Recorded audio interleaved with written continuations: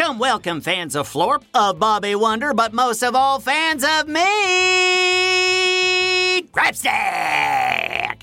We are back again with another episode of Grabstack's radio show, Battle of the Math-O-Matic. That's right, every week we go head-to-head with the Math-O-Matic, the most confounding machine in Pflugerville, and that is including Robozuki.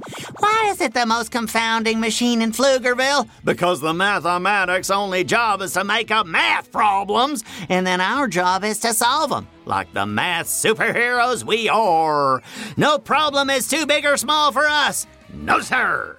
The rules of the Math-O-Matic machine are simple. Carl, the station manager, prints off a problem from the Math-O-Matic. I read it, and then you get 10 seconds to solve it.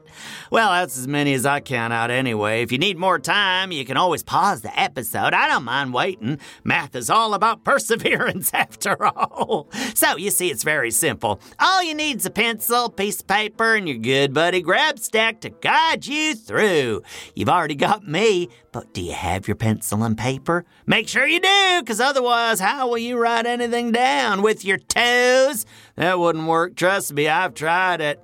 Okay, there are 3 rounds to our Math-O-Matic challenge, and I can hear the Math-O-Matic firing up in the next room, which means Carl, the station manager's getting ready to print us off our first question. Carl told me before we started today that all of our questions are going to be animal-related. Isn't that fun? I can't wait to see what that means. Hit us with a good one, Carl.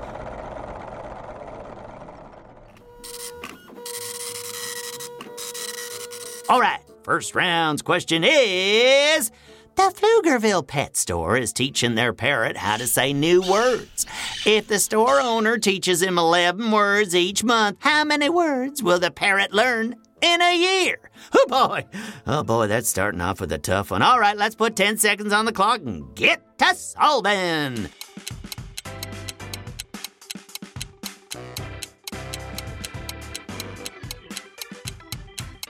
Okay. So I have questions about this parrot. First of all, what sorts of words are they teaching him? Because if it's anything Shakespeare, I'd like to talk to this parrot about my next play. Although I'd like to know how many words he actually knows before auditioning him, which I suppose means I ought to solve this question.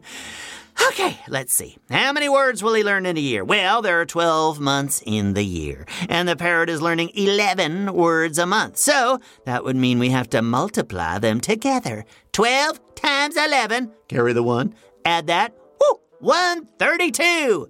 If the store owner teaches the parrot 11 words a month, by the end of the year, the parrot will learn 132 words. Well, certainly not enough for a main part, but I can see a short soliloquy in this parrot's future. Carl, get me the parrot's number. What do you mean? That's not your job. Okay, fine, just read the next question then. Round 2. The question is, the Pflugerville Zoo has 6 white rhinos and 7 black rhinos. How many rhinos does it have in all? Well, not enough to play a chess game with, I'll tell you that much. Okay, 10 seconds on the clock. Let's get solving.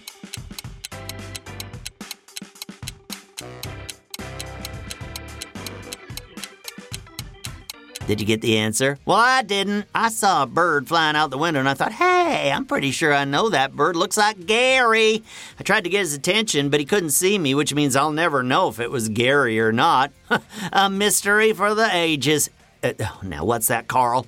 All right, the math question. Let's see. If the zoo has 6 white rhinos and 7 black rhinos, how many rhinos does it have in all? Well, I guess for this one, we just add 6 to 7, which would make 13. The zoo has 13 rhinos.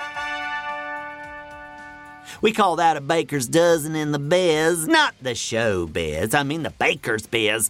I'm a member of so many bizes, and we all have our own special lingo. That's how I know the zoo has a baker's dozen of rhinos, which is another way to say 13. On to round 3.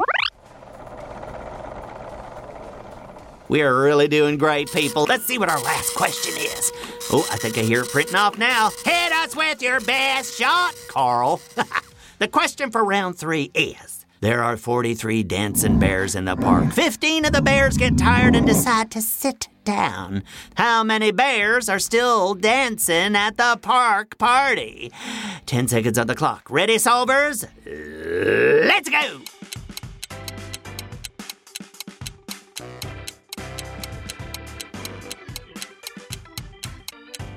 All right, first of all, 43 bears in the park is far too many bears. Do they have a permit for this gathering? Is it some sort of flash mob scenario? Oh, I got so many questions, but I guess we should work on solving the problem. Let's see, if there are 43 bears and 15 of them get tired, then we need to take 15 away from 43, which would be, Flueberry's math can be a real head scratcher sometimes. Let me think here.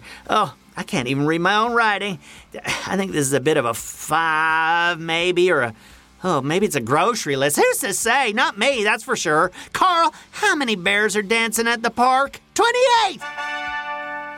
Okay, so the answer's 28. Thanks, Carl. That's still an inordinate amount of bears. The Parks Department's going to have a fit when they hear about this. I can't imagine Bear Paws are doing the grass any favors. Well, that's it. 3 rounds, folks. Did you get all the questions right? That's okay if you didn't. As I always say with math, if at first you don't succeed, try again till you do. It's all about practice and perseverance. Never give up.